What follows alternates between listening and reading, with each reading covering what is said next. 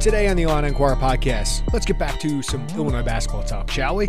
Haven't had a lot to talk about or watch here in the last couple of weeks, as Illinois has only had one game over the last 10 or 11 days here against Western Illinois. An easy route for them, as they should, in non-conference play here against a lower-level opponent. But we're going to find out a lot about Illinois basketball over the next couple weeks and really the entire month of December, as this week Illinois travels to Rutgers, which has been a house of horrors for the Illini in recent years. They've lost their 3 straight to the Scarlet Knights at the RAC. I think it's Jersey Mike's Arena now. But they also have Florida Atlantic, which I know they lost to Bryant, but probably don't feel as good about that game anymore because the Final Four team from last year, the Owls, have beaten Butler, Texas A&M, and Virginia Tech in 3 straight games. And then next weekend, Illinois goes to a Tennessee team that's lost 3 straight, but those 3 straight have been to Purdue, Kansas, and North Carolina. Tennessee is very good. They're still number 9 in the KenPom. Dalton Connect, their transfer, is really good. They're awesome defensively. That could be a slugfest. But this is kind of fun because we're going to learn a lot about Illinois for good or for bad.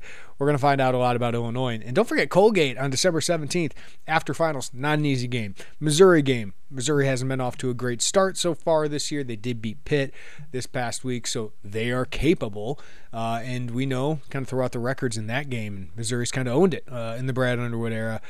So we got a really important month for Illinois basketball where they need to win some games here if they want to be considered a Big Ten contender, but they also need to win some games to start building that NCAA tournament resume. So they competed against Marquette, right? That was a pretty good game until the final minutes for Illinois. And, of course, against Kansas, Illinois beat them at home in that exhibition game. So Illinois has shown they're capable, but now let's see what they're like over this really, really tough month. We talk about it coming up next with Mike LaTulip, our Illini Inquirer basketball analyst. We talk about how Illinois integrates Coleman Hawkins back into the lineup against a tough schedule. We talk about what they need to show offensively to think this team can take a step forward on that end. And how good is Illinois' defense?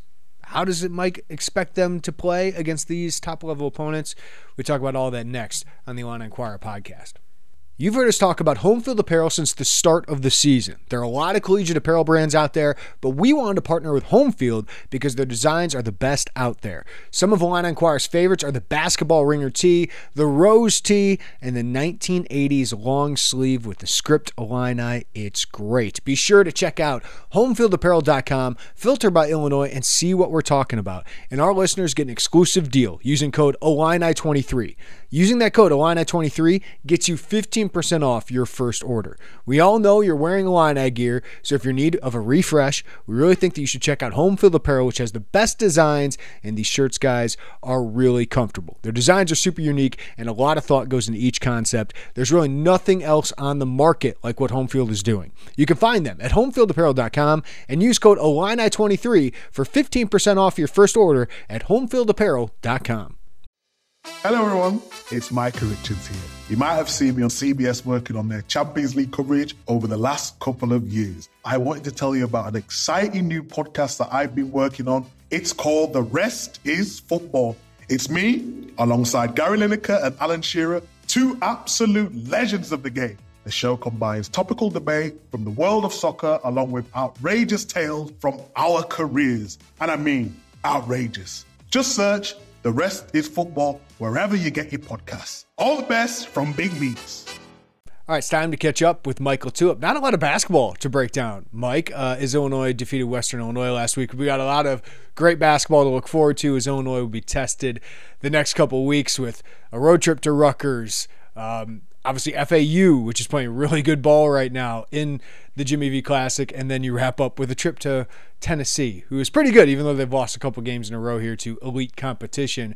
But I would ask you, as a player, when you get like one game in 12 days, what is this stretch like for a player? Yeah, I think it gets a bit overblown because you're already practicing every day anyways, pretty much, since the fall. You get in this rhythm of practicing.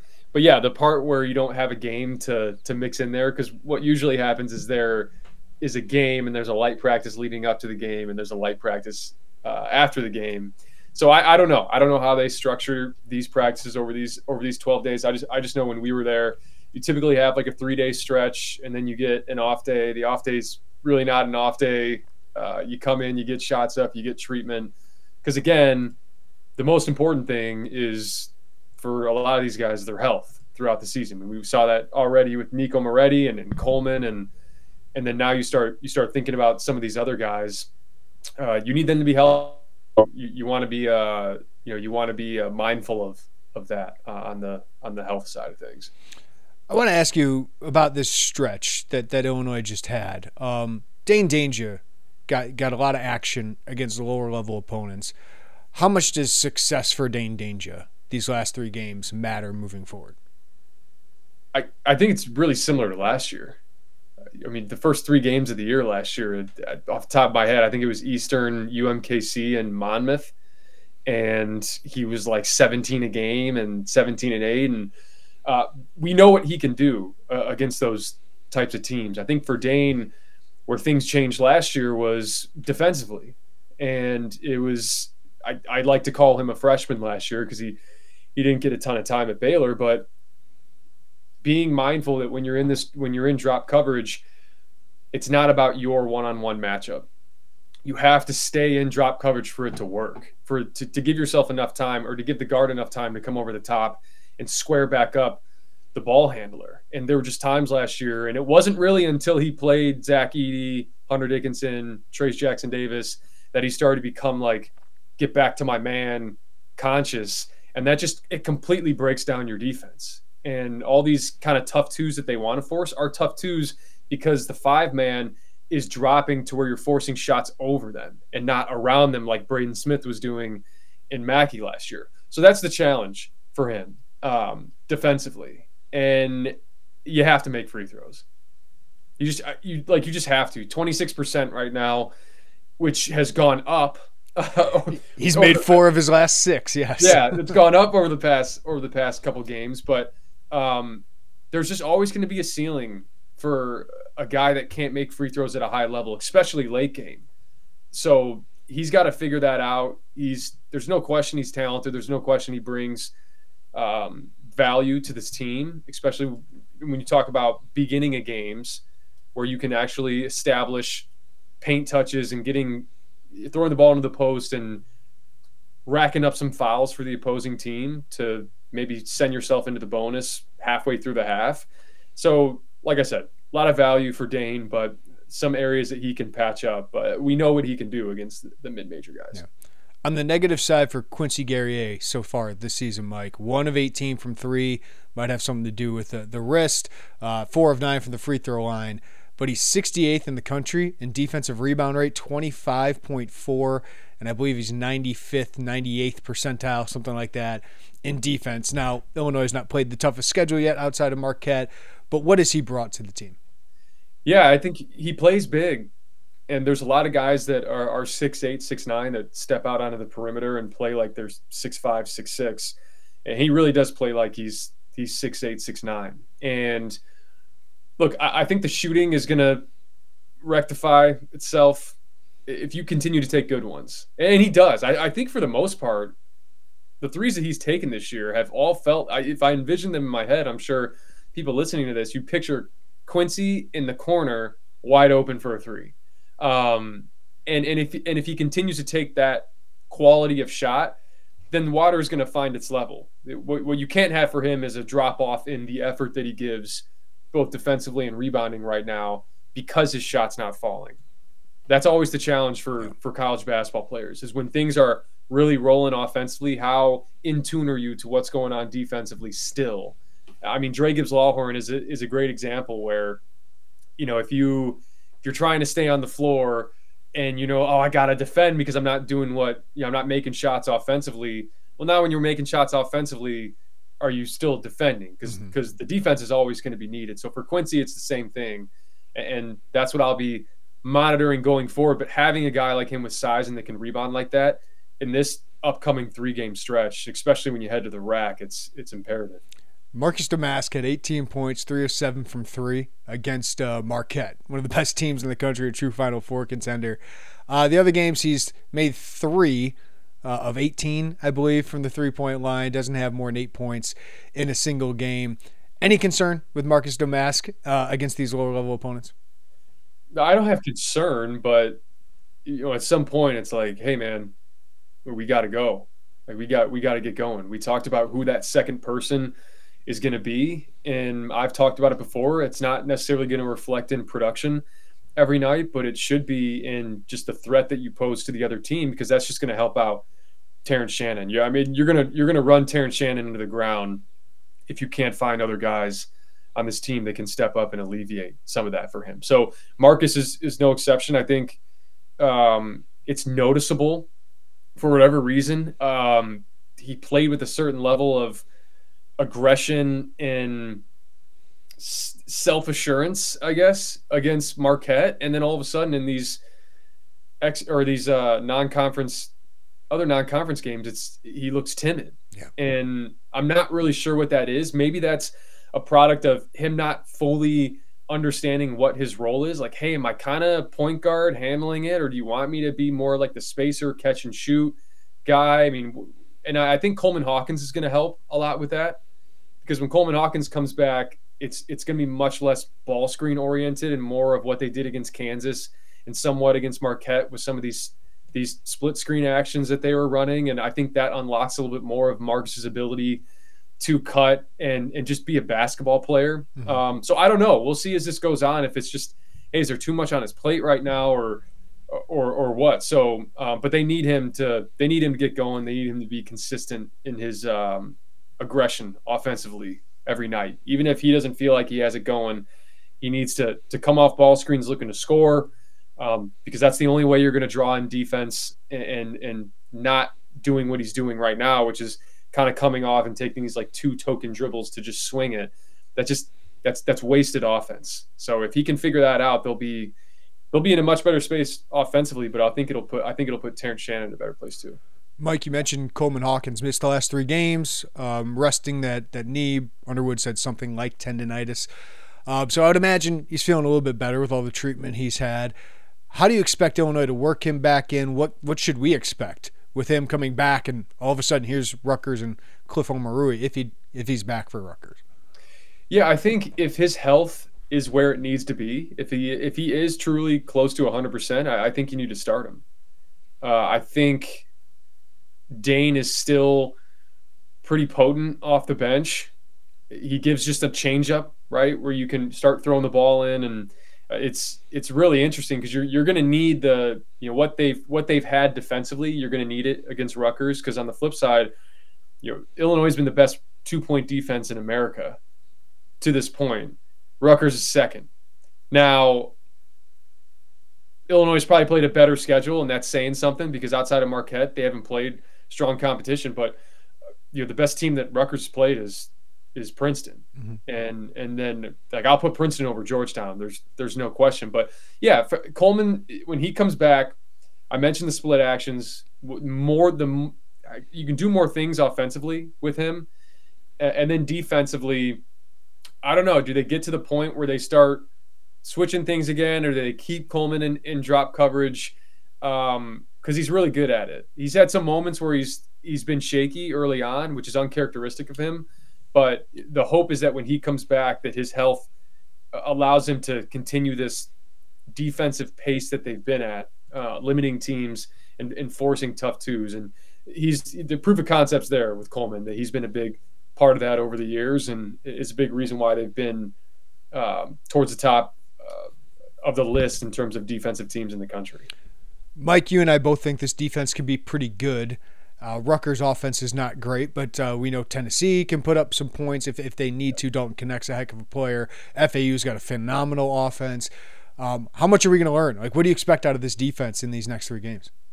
You're going to learn a lot, because these 3 teams, all 3 of them play extremely hard. Like, that is they hang their hat on toughness. And we've talked about Rutgers, how hard it is to go win at the rack. But FAU, aside from the one game, the blip on the radar, which was dropping a 61-52 loss to Bryant, they just didn't shoot it well. I think they were 2 for 17 from 3. Didn't shoot it well from 2 either. They turned it over a little bit. but they have just been running teams out of the gym since then. I mean, you beat Texas A&M, you beat Butler, and then you beat Virginia Tech by 34. And in all three of those games, you watch it. I mean, that is – yes, we saw the Final Four. We know what they're capable of. But these are high major guys, man. Mm-hmm. They've had a couple transfers. I mean, their leading scorer, their big man, came from Texas Tech after his freshman year. One of their other guards came from Minnesota after his freshman year. They have another one that spent 2-3 years at UConn. But those guys some of those aren't even like their real impact players. Their big man is, but Elijah Martin and Nick Boyd and John L. Davis, they are just like high major guys. And it's a credit to Dusty May because how he was able to retain those guys and keep them out of the portal. Because you know how this works nowadays. There are teams back channeling and making calls and offering money. And they play like they want to be around each other. They always make the extra pass. They're always putting pressure on the defense. They make the right play, and it puts you in such a bind. So this defense that we're talking about for Illinois is going to be put to the test. And then Tennessee, you just naturally over the years have thought of Tennessee as a team that's just this grind it out, rock fight type of team. And we'll see what Dalton Kinect's health looks like. That looked pretty nasty last night, the ankle injury that he had. But they've just added different pieces to this team that now they can all of a sudden go and hang 85 on you. And I fully expect over these next 3 games for teams to be physical with Illinois too. You haven't shot free throws well. So what's your worry about sending a team to the bonus that's shooting 56% from the free throw line? So if you're Terrence Shannon, if you're Marcus Damask, you got to get over 70%.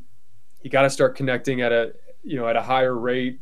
And you're going to give yourself the chance to win if you do that. And look, 2 of these are going to be road games, and we'll see. Florida Atlantic, they look like they I mean, I know it was in Orlando, their Thanksgiving tournament. That was like a home game for them. Those games that they played down there. So we'll see if some of the Boca folks make their way up to New York. But you have 3 challenging games ahead of you, and you don't want to make predictions in December and say, hey, if they go 3-0 in these games, they're going to win the national championship, or hey, if they go 0-for-3 in these games, that the season is doomed. Right. But it's probably going to be somewhere in the middle there. I'd expect like a 2-1, 1-2, probably. Right. 3-0 would be perfect world, but you certainly don't want to drop all 3 of these games. Yeah, you want to win some games here. That is for sure. On the offensive side of the ball, Mike, I mean, Luke Goody and Terrence Shannon have combined to shoot 45% from 3. They're atop the Big Ten in 3-point makes per game, so that's been a positive. But we know this offense has challenges. So what are you looking for most on that side of the ball against a Rutgers team that defends? FAU, maybe the worst of these 3, but Tennessee can really get after it defensively. What are you looking for on that end? Yeah, I mean, these games, you're going to have to make shots. It's going to come down to it to where you're not able to get into the paint, and now you got to rely on maybe it's late clock threes or getting downhill, inside out. On the road, it's defense and rebounding for sure is what has to travel, but making shots. If you hang in the 50s and low 60s, it's going to be really hard to win these games. And then for Terrence and Luke, they've both been shooting it extremely well. Luke, I think if he continues to shoot good ones, he'll end up in the low 40s, I think, for the season. I think he's just that good of a shooter. Terrence, I would be pretty shocked if he ended the season over 40, and that's nothing against him. I think he takes tough ones, and then it's my theory of NBA point guards as well, and point guards in general, people that handle the ball late clock often have to hoist threes at the end of the shot clock. So I think if Terrence ends the season in that 36 to 38 range, that's a huge win. Yeah. And also if he becomes that hovering around 40 guy, maybe teams stop going under on these ball screens for him. And if they stop going under, now it unlocks a little bit more of his ability to get downhill, because I think you've seen it in transition with him, but you probably haven't seen it as much as you'd like to in the half court, and that's because these teams are going under.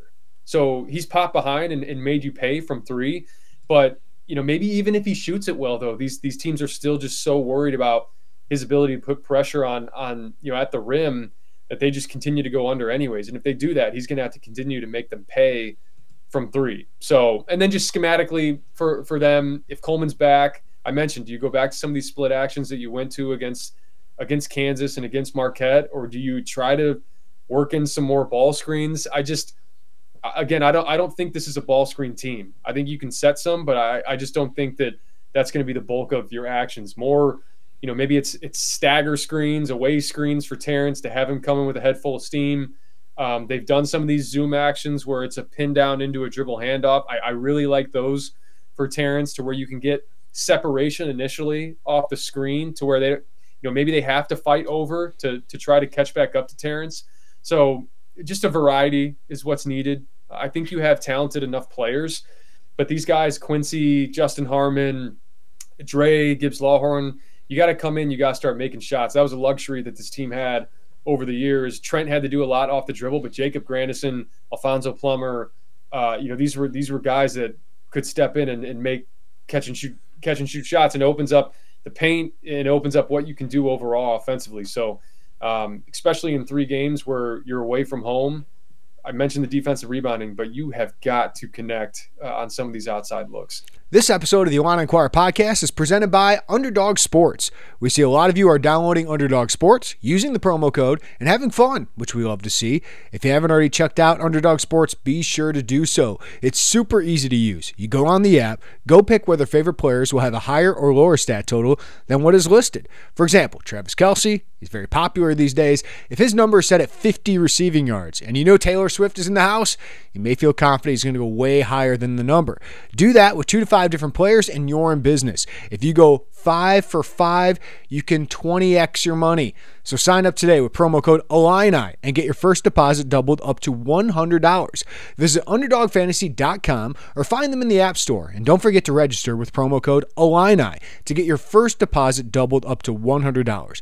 There are a lot of fantasy companies out there, but we decided to partner with Underdog because it's the easiest place to play fantasy sports. It's also the fastest growing fantasy app in the industry. You must be 18 or older and present in a state where Underdog Fantasy operates. Terms apply. Concerned with your play? Call 1-800-522-4700 or visit www.ncpgambling.org. This is Tony Kornheiser's show. I'm Tony. You expected someone else? So what exactly is the show about?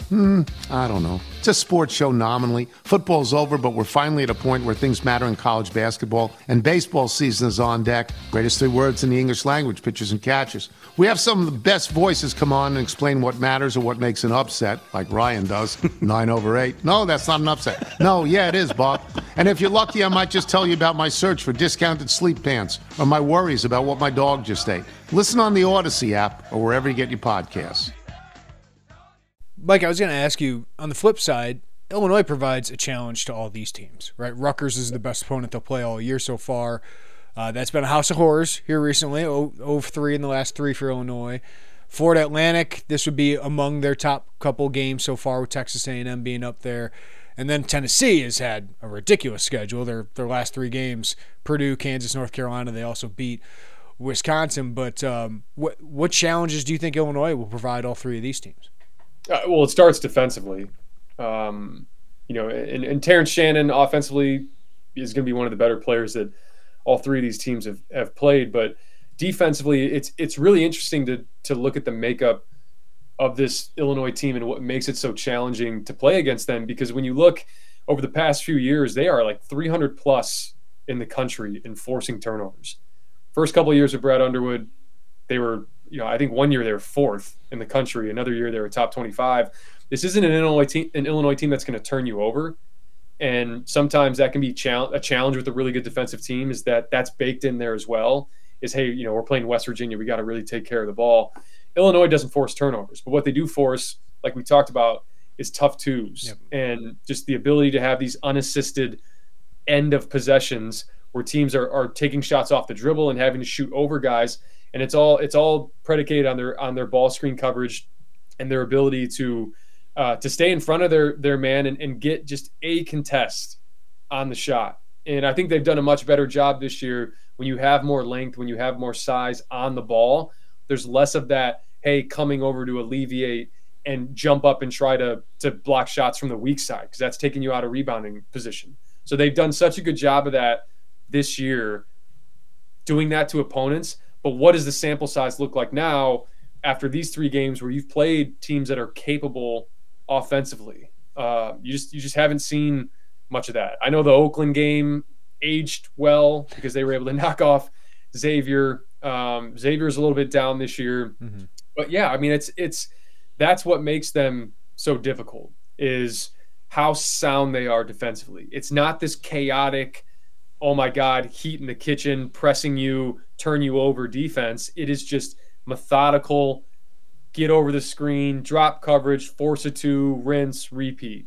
And over the course of the game, like we talked about, you may get off in the first 5 minutes, you hit a couple pull-ups, but the analytics and just, percentages show that over the course of a game, those aren't high percentage looks. They, the ones should be from the 3-point line and at the rim. Illinois has just done a great job of limiting those 2 things. And if they continue to do that, they're going to give themselves a chance to have a successful early December. Besides Fairleigh Dickinson on December 29th, nothing is easy. The rest of this schedule, Mike, I mean, Colgate on December 17th, Missouri, December 22nd. I mean, maybe Minnesota at home late in the season could be one of those, but they got some talent. But, we hear all this talk about chemistry and playing together and this team's together. This is where we find it out, right? Yeah. Like, this is where the adversity hits. I don't think any of us expect Illinois to go 3-0 here. Maybe they do. But this is going to be a tough month where this team is put in adversity.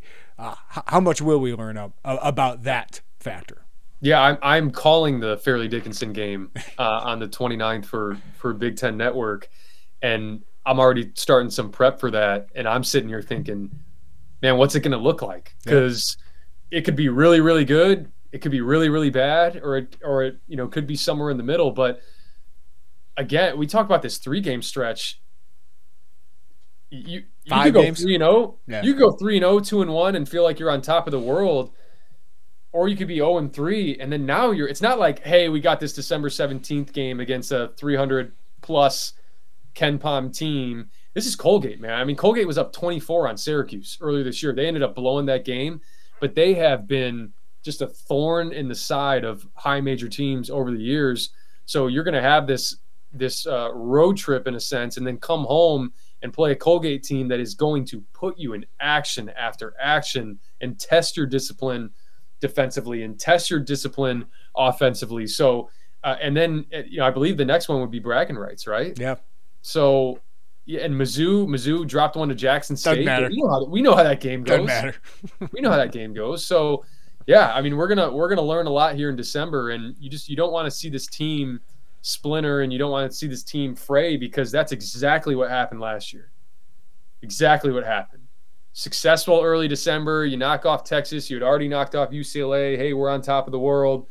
And then, man, Alabama A&M got ugly. Press conferences were weird. And then you get whacked by Missouri. And then now you're like, okay, well, let's start Big Ten play. And Northwestern hangs it on. So it can spiral out of control quickly. Now you have older guys this year, so you hope that won't be the case. But we talk about this early portion of December. December in general is going to be a mammoth for them. So I'm curious to see how they just get through this. Because we always say, right, you think best case scenario, you think worst case scenario. Odds are, right, it'll likely be somewhere in the middle. But if you run through December, it's like, hey, all right, it's on. And your only loss at that point is to Marquette. So I'm really curious, because it's going to tell all of us a lot about the makeup of this team, both from just a schematic standpoint, but also what type of toughness do you have, and psychologically, can you move on from one game to the next, both whether it's a win or a loss. Mike, before I let you go, I want to ask you a little bit about the Big Ten at large here.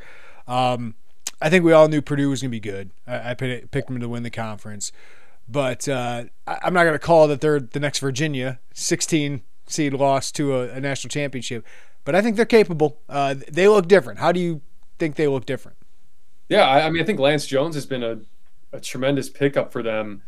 Last year, you wondered about that backcourt at times, and late in the season, David Jenkins was a guy that provided at least a little bit of a spark. But man, Lance Jones as a two-way guard has been extremely impressive. And I mean, we know what Zach Edey brings. Lawyer's just fascinating to me. The freshman to sophomore year jump usually coincides with adding more physically. Mm-hmm. He just looks like the same dude. I mean, the exact same guy, and he's still able to go and make an impact in these games. And Braden Smith, I think, is still probably a little underappreciated as a point guard nationally. But yeah, Purdue's been in its own league, and I honestly, you could probably say that nationally. That's not even just in the Big Ten. And I think you're exactly right. Where you look at that 2019 Virginia team that ended up losing to UMBC, and then is able to go and win the national championship. I think that's 100% on the table for Purdue this year. But yeah, you look at the rest of the Big Ten. I think Ohio State has been impressive. I talked about them as a team, a bit of a dark horse before the season, and not from the standpoint of winning the league, but being better than 4-16. Yeah. Now they've really turned things over to Bruce Thornton, and I think Bruce Thornton was a 5-star, and he's playing like it. He's been outstanding. He's been playing like a first team All Big Ten type of guy. Yeah, so, I picked him as a breakout player, even though he averaged 10 points a game last year. I just thought he could be the best guard potentially in the Big Ten. And Ohio State, I know they dropped one there early, and Oakland gave him a run. Texas A&M, they lost 2 at home, but that team looks like a legit contender at least. No, they've been good. And Jamison Battle, we've seen what he's done at Minnesota over the years. Now you see how powerful it can be having a guy that's maybe a first, second option for a team that's not that great. And then now he's a third, fourth option for a team that's a little bit better. And his attributes are accentuated where he's great catch and shoot. He can do some things off the dribble. He uses his size to back you down at times. And so they have a variety. And I love their front court too, because they can play multiple styles, kind of similar to Illinois. Yeah. With Coleman Hawkins and Dane Danger. But this is different. Like Felix Akpara is a rim runner, a lob threat, a guy that's just so good defensively. And then you have Zed Key, who you can throw it into the post. He also is solid defensively and is kind of air traffic control back there. So they got a lot of options. And Roddy Gale, shoot, I mean, he looks like one of the more improved players. He had a big Big Ten tournament last year, and both him and Bruce Thornton have kind of taken that into this year. And then you look around the rest of the league. I think Michigan State is going to go from overrated to underrated here at some point. Tom Izzo's already making some changes to the lineups. I don't know. AJ Hoggard, I would imagine eventually is going to get back into the starting lineup, but he didn't start in their last game. And then Nebraska, right? I think Nebraska at this point is unblemished, and I think they do have a game coming up against Creighton, so we'll see what that looks like. Michigan looked promising at the beginning of the year, and they just can't guard anyone right now. I'm not sure what Indiana does well. They're big. They're big, but there's not enough skill. Like I can't believe, what are we, year 3 with Mike Woodson, and there's just not enough skill in that backcourt. No, there isn't, and it's a shame because it feels like you have talent, but you look at when you had Trace Jackson Davis, great player, but they were up and down with Trace Jackson Davis, and then all of a sudden you come in and bring a Jalen Hood-Schifino in, and it's like, whoa, all right, talented and skilled, can come off of ball screens, can make things happen, can go and get his game on if he needs to, and that kind of raised the level of everyone around him. And now Xavier Johnson, we've talked about it over the years. Like if he's going to be a higher volume guy, I'm not sure you can. Right. I'm not sure you can win a ton of games, and they're just going to have to be their identity right now is Malik Renew and Khalil Ware, and that's kind of it. Throw it in, and can we be efficient down low and try to disrupt things defensively? I don't know. I'll be really curious to see what things look like for them, because right now they're 78th nationally offensively, 79th nationally defensively, and it's a problem throughout the league too, Mike. I mean, we talk about Illinois. Can they shoot? Can they score enough? Do they have enough guards? And then Maryland has one of the best guards in the country in Jameer Young. Just to have no shooting around him. Harris Smith, the freshman, is really talented. He's 1 for 19. That's a team I thought can compete for the Big Ten title, but their offense is just atrocious right now. And it's stunning because it felt like when you came into this season, there were a lot of new faces around the league, and you at least felt like with Maryland there was some carryover. 3 of the better players in the Big Ten. Dante Scott, Jameer Young, Dante Scott, Julian Reese. Okay, that's one of the better cores in the Big Ten. So I think that's why a lot of people penciled them up there, and kind of the top 4 would be competing in the top 4 of the Big Ten. That's not to say they can't still do that. Right. We've seen teams turn it around, but yeah, I mean it's a massive head scratcher because we just talked about Indiana shooting 24% from 3. Maryland's 23, and they're both 350 plus in the country. Now Maryland, maybe they get their footing under them. Their next 4 games: Indiana, Penn State, Alcorn State, and Nicholls State. So maybe they can string together some wins, and all of a sudden you're 8-3 and everything's okay going into a UCLA game at the end of December. But I think, even with Indiana, it does not really get easier for them. Their December, we talk about Illinois' December. Maryland, they got next, and then they got Michigan at Michigan. Who knows with that game between those 2 teams, and then they play Auburn and Kansas. It's so you'll find out a lot not only about Illinois but the Big Ten. Yeah. This because November was not good to the Big Ten. Yeah, another big one that you can circle your calendar. I think December 16th we got Purdue, Arizona. Yeah.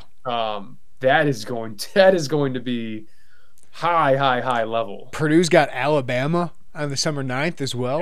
Yep. Yeah, they got a heck of a non-conference, and if I was them, I'd do the same thing, because you feel like you got the best team in the country right now, and you feel like you got, just like Illinois felt with Kofi Coburn. Yeah. You're like, man, we have an advantage damn near every time we go into a game. Yep. And that's Zach Edey, and when you factor in these other pieces that are coming along, even some of the young guys that they have. I mean, Miles Colvin is a guy that has been deer in the headlights in some games, but you can tell that the talent's there. And if he becomes additive, and you still have Ethan Morton somehow. Not sure how Mason Gillis. Yeah, Mason Gillis, same thing.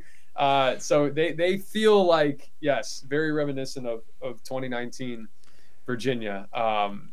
Every one of their players is. Edey doesn't shoot them. Every one of their players is shooting like 35% from 3 or better. Like, Fletcher Lawyer's their lowest at 33%. But anyway, part of that is a product of Zach Edey. Sure, it's very much, when Kofi was here, and all of a sudden you're like, oh, DeMonte Williams is shooting 55% from 3, and Grandison was always at 40, because they could constantly get quality looks. I don't see, when you're watching Purdue, do you ever watch them and be like, man, that was a horrible shot they just took on the perimeter? No.